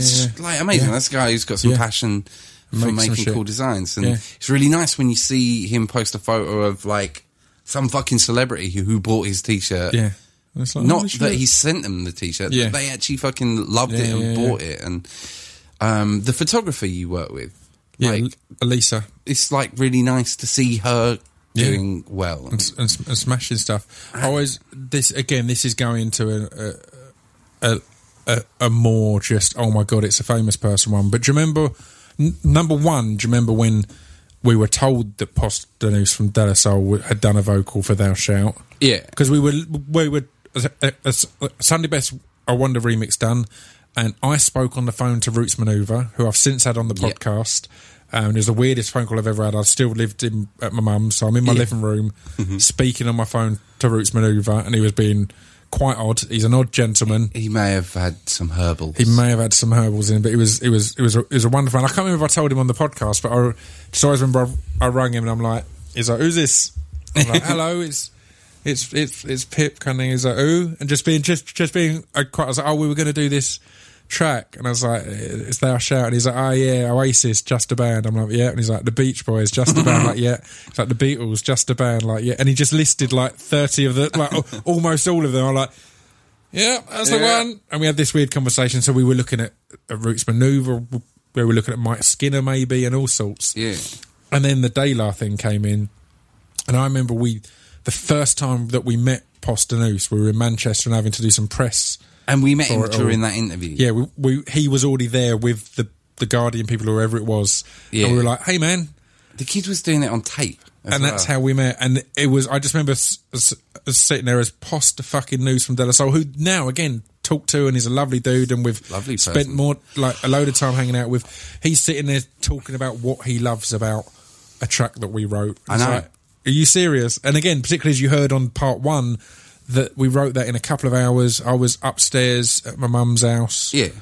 And But this Postonus is going, here's my shit. I think I can be happy because I still have boyish wonder that anyone gave a shit. Yeah. And like when someone, your idol, does anything good, it's nice. Yeah. It's just nice that someone, I don't know, just feels good that someone you admire would actually admire you back. Yeah. And we had that with, again, as you said, in all different realms and areas. It's like, fuck, they're into our stuff. That's so weird. There's a connection there. So what's ahead? Obviously, you got the album coming out on June 8th. Where should people keep an eye out for that or keep up with you? Is it on Twitter and Instagram and all that the best place to? Yeah, usual. So Facebook. Twitter, Instagram's all At Dan Le Sac. At Dan Le Sac, and then Facebook's danlesac.official because it wouldn't let me have Dan Le Sac for some reason, even though no one's got it. Yeah. Just Facebook being weird. It is weird. I hate Facebook. To be fair, I'm not a fan, but The fuckers. I'm on there occasionally. Is what it is. And but next, And that's where people can keep up to date on your Twitch stuff. Or is there a specific Twitch thing? Again, I was such a nerd in that first half going, so what, I was like your nan saying, so what's this? What's this new game thing? Is twitch.tv/Dan Le Sac _idiot. And do you have to join it, or can you just go on and watch regardless? You can go on and watch without signing up. This is what I was saying earlier about it being truly free. You don't even need to log in to it to watch it. You can just You go don't even have to to give them data. twitch.tv/Dan Le Sac. Yeah, but if you want to _idiot. chat in Yeah. the chat room and have me mock you or you mock me, you have to have an account. But yeah, it's totally free. But yeah, that thing, that I won't stop doing that. Like I say, that's a way of me sitting in my house playing games to relax from fucking making music. Yeah. And still keeping it social, still being... That's the key. As you know, with me, I'm a weird recluse at points and obsessive over things I get into. And my key has always been turning my obsessions into work in some way to justify them. Go, right, I love MMA. Right, now I write a bit and I do a few interviews and that. So therefore, it justifies my weird sitting at home on my own till 6 a.m. watching MMA. Yeah. And, well, I've got... back into wrestling, and there's now a wrestling podcast on the network. It's like, well, there you go. That's why I was up till 4 last night. Watching Extreme Rules and the shit like that. It's finding a way to go, here's the things I'm going to be obsessed about, because everyone talk of obsession or addiction as a negative thing, which they can be, but if you can try and go, right, I'm going to be addicted to something, like for example gaming, let's see how I can make that a positive thing. Let's make it a social thing where I'm interacting, the social I'm side promoting, I'm being there and being present, because making music is such an introspective process for me, especially because I don't do lyrics. I can't just say the words to get it out. I have to find the melody. I have to find that sound. So that Twitch thing is an amazing part of my mental health, and I can't see me stopping. You know, I've been doing... That's a really... a weird sentence if you don't know technology and that. That Twitch is a weird part of my mental health, and I don't see me stopping. But I've in the last 10 days, I think I've streamed 60 hours. Wow, damn, that's nuts. Today's my first day off for 10 days, I think, and I will keep doing that, and that'll keep me sane, which means I'll write more. So it all feeds. I'm not planning to do anything live for this record because I want to write something for live with that intention that it will come out as a record, but I want it to be, because it will be the first time I truly stand alone, because I'm not going to have guest vocals or anything like that. Cool. Since we stood on a stage together, it's going to take a bit of something. Yeah, man. But I mean, I expected to have an album I finished about a year ago. I ain't done shit, because it is that kind of thing of, it's like, right, I want to. I still think I will release more music, but I only want to release it if it's good enough. I don't want to just go, well, we built a name. It's kind of thing I don't want to tarnish. Or I'm giving Repent, Replenish, Repeat enough space. So that when I do tarnish it, that's the thing. Like that idea of, I'm not aiming to be bigger than we ever were. I'm still that person who, and to be fair, some of the best gigs of my life have been the ones where only 30 people turned up, and we had to work our fucking arse off to make that 30 people not feel awkward about the fact that there were only 30 people. I always remember, and I'm sure I've told it on the podcast before, or I probably have, I'm not sure, but I have gig in Kingston at like some nightclub that had a karaoke room. It had hot dogs on sale in the club. Yeah, which is a good idea. And we played in the Aspen Ski Lodge, Alpine Ski Lodge. But then we played in America like a month later Aspen. Was in Aspen in a ski lodge. In a ski lodge, yeah. So it was the Belly Up. Yeah. So we played there, and we were on at 1 a.m. or something, and there was loads of just drunk people there on drinks promotions. But there was my memory is 6 people that were there for us. So that my memory is 9. 9. So it's a divisible of 3. Yeah. They came in 3s. But because of those few who'd had to sit through a shit night, we played our little asses off, and that's one of the most energetic and passionate gigs that we've done. There wasn't a stage. There wasn't a gap between us and the crowd. That gig did make me want to play on a carpet for the rest of our lives. It was just nice standing on carpet. I thought I might get bottled because that one guy came up and danced mockingly in the middle of one of the vocals. So when it finished, I said, "Look, that guy's the promoter's name was Will, right? I think." And he was trying to bring different music into nightclubs. Yeah. So we did that place. We did that because we did the one in Preston. With one of the Ramones, Marky Ramone. It was fucking dope. All over that. It was still a shit gig, or a weird gig because it was trying to push them into. We did the Portsmouth one where the stage was above the bar. Above the bar. So literally, there's the bar. Then us on stage, which caused really weird pockets of excitement because generally the fans are going to be at the front but that's where the bar is, so they couldn't be. So there'd be pockets of excited people around the room, and then a load of people who were like, when they're going to keep playing just Garage or whatever was being pumped out.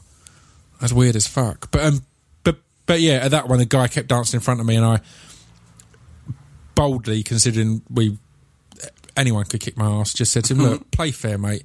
I don't come in your work and dance in front of you when you're trying to put the chip fryer down." And I just thought, there you go. I've just said you work at McDonald's and just had a little attack. So whereas, like, just didn't get beaten. A brief bit of politics. I think part three. If people were more willing to work in McDonald's, then I think we'd also be a happier world. Because the amount of people who like these bloody foreigners coming over here doing all the jobs I don't want to do. Yeah, exactly. Paying tax so I can sit on my fucking ass. I think either vote UKIP or go work in McDonald's. I think we've got a massive problem make the world a better with making all jobs more appealing, because the fact is, none of the most intelligent speakers I see on people I know would want anything to do with being a politician. No. Yeah. So if we've made the role of running the country unappealing to the intelligent, then that's a fucked up. Like, what? Why are we surprised we're in a shit situation? Yeah. And partly it'll be because of our corruptions, but partly it'll be because of the shit that politicians like. It's a thankless task in many ways and things like that. So it's a weird one. Yeah, I don't know anyone. Obviously, there are good politicians in tech, but most times you see someone that everyone's going, "You should run the country, mate." They'll be like, "Fuck off, mate. I wouldn't want to do that. Not interested." It is that thing. We should, if we're going to vote on who leads the country, we shouldn't actually give those people the option to decide whether they want to do it. Yeah. So we can have we can have Stephen Fry up there. You're doing it. Sorry, mate. Steve. You're up. Yeah. It's your time to shine, son. And maybe, I don't know. I don't. That's something. I know we're just rambling on that, but that's definitely something that. I mean, we've had about 3 perfect finishes. Then we've fucked them up. I fucked them up. You can just cut it off. No, we both have. I was then like, and then this guy danced in front of me. Wicked, that classic memory of that guy that danced in front of you, and you said a mildly half funny remark that you haven't even improved in the telling of the story. You could have rewritten and beefed up. Fuck's sake. I don't know what I was going to say. That's probably a good point. What was I going to fucking say? Oh. Yeah, nah. This is like our gigs now. Fuck it. Oh, God, the amount of times I'd, like, you would cut me off, and for a moment I'd feel offended And then I'd go, I have just been talking about vaginas for about 7 minutes. I'd always try to not cut off. I'd always try and just give you the space to come to your natural ending. But then every now and then it'd be like, I don't think this has got a natural ending. This has gone so unnatural as a topic. There's not going to be a natural ending. So every now and then... You know what? It was really funny. I explained how to make a girl orgasm with your fingers. Yeah. Like, explained the curve of the female body and where to put pressure. And I did it on stage. And it was just funny. It worked. But then... It was at the time that we were proudly declaring our very righteous and beautiful and positive and shared song, Get Better, to be an anthem for fingering. An anthem for fingering, yeah. But then we did a gig a few weeks later, and this girl came up to me. She gave me the most fucking tender kiss on the cheek. And, like, not to be crude, but, like, so tender that I was instantly hard. And I was hard for at least an hour later. I mean, you said not to be crude, but go on. But, yeah, that was crude. And, like, she just whispered thank you and wandered off. And I was like, what a weird day. And then a fella came up and explained, which ruined it, because at that moment it was just thank you for being alive, you beautiful man. But now he explained it, and he's like, it was brilliant, taught right? him the ways of the Jedi.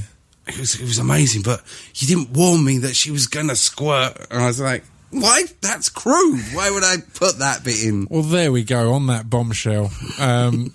Thank you very much. It's been a good chat. And I said it flies by, man, and we could go for fucking hours, but we'd bore them and we'd both get even cruder. So we've got a good point to end it on. But yeah, the new album is out next week. A week today. Yeah, I don't know when we are in time, but yeah, June 8th. So this is June 1st. That's a Wednesday, right? June 1st is a Wednesday. Is it not? It's not, is it? Fuck knows, man. Might be June 2nd.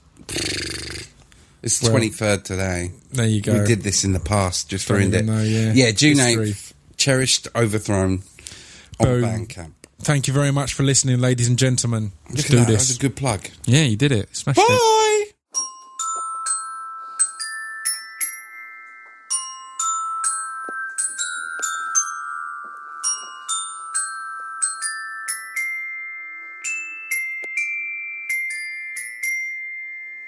You've been listening to Scroobius Pip's Discretion Pieces. There we go. That's 100 in the bag, guys. 100 and done. But we're going to do more, obviously. I'm actually, at the moment, I'm struggling a bit with getting the time to get the guests in. So normally when we do not anything bad. I had a fair few who have been lined up and then have got busy and have had to postpone. So that's all it is. Some really good ones, though. I'll tell you some from Michaela Cole, who's amazing. Frankie Boyle. Who else? Organising to line up with Colin Murray. We're lining that one up. There's tons. Hang on, let me get my phone out so I can be more articulate and tell you who we've got lined up and in the coming weeks. But again, it's timing, man. It's not easy to fit these things in. Podcast order, bam, bam, bam. So yeah, Zoe Ashton still being lined up. We need to find the time. Chanel Creswell, Lauren Laverne, Mariana Burins. So some wonderful, amazing women are really coming up, as well as said, people like Frankie Boyle, Thomas Turgoose, numerous great people. That is all to come soon. Oh, actually, a lot of you keep asking, and we've been lining it up for ages, and it will happen eventually. But Mr. Joseph Gilgan is going to be on at some point. We've discussed it. We've lined it up and then cancelled and gone back and forth. But he's coming. Don't worry. And he's smashing it in The Preacher. So I can't wait to talk to the boy and catch up again. There we go. Yeah. Oh, this is the outro, isn't it? I recorded these all in one go, and I suddenly forgot if I'm doing an intro and outro. I'm doing an outro of part 2. I think I'm doing an outro of part 2 of the 100th episode. If this is the intro still, then a buddy Peace who puts these together just cut from here, and I'll go, all right, well, that was 100 episodes. Thank you. Bye. Yeah, but thank you all so much for tuning in and spreading the words. I hope this keeps growing and growing and growing. It's amazing where it's got to now. Big love to much to Walgie Warren Borg, who started off producing it with me, and then to Buddy Peace, who's taken over, to Amy and Lola, who made the outro music. The little girl on there is my goddaughter Lola, and the appalling musical skills, I believe, is Amy. So yeah, thank you all very much for tuning in. 100 down, and we ain't even close to stopping. Distraction Pieces podcast on the Distraction Pieces network. We out.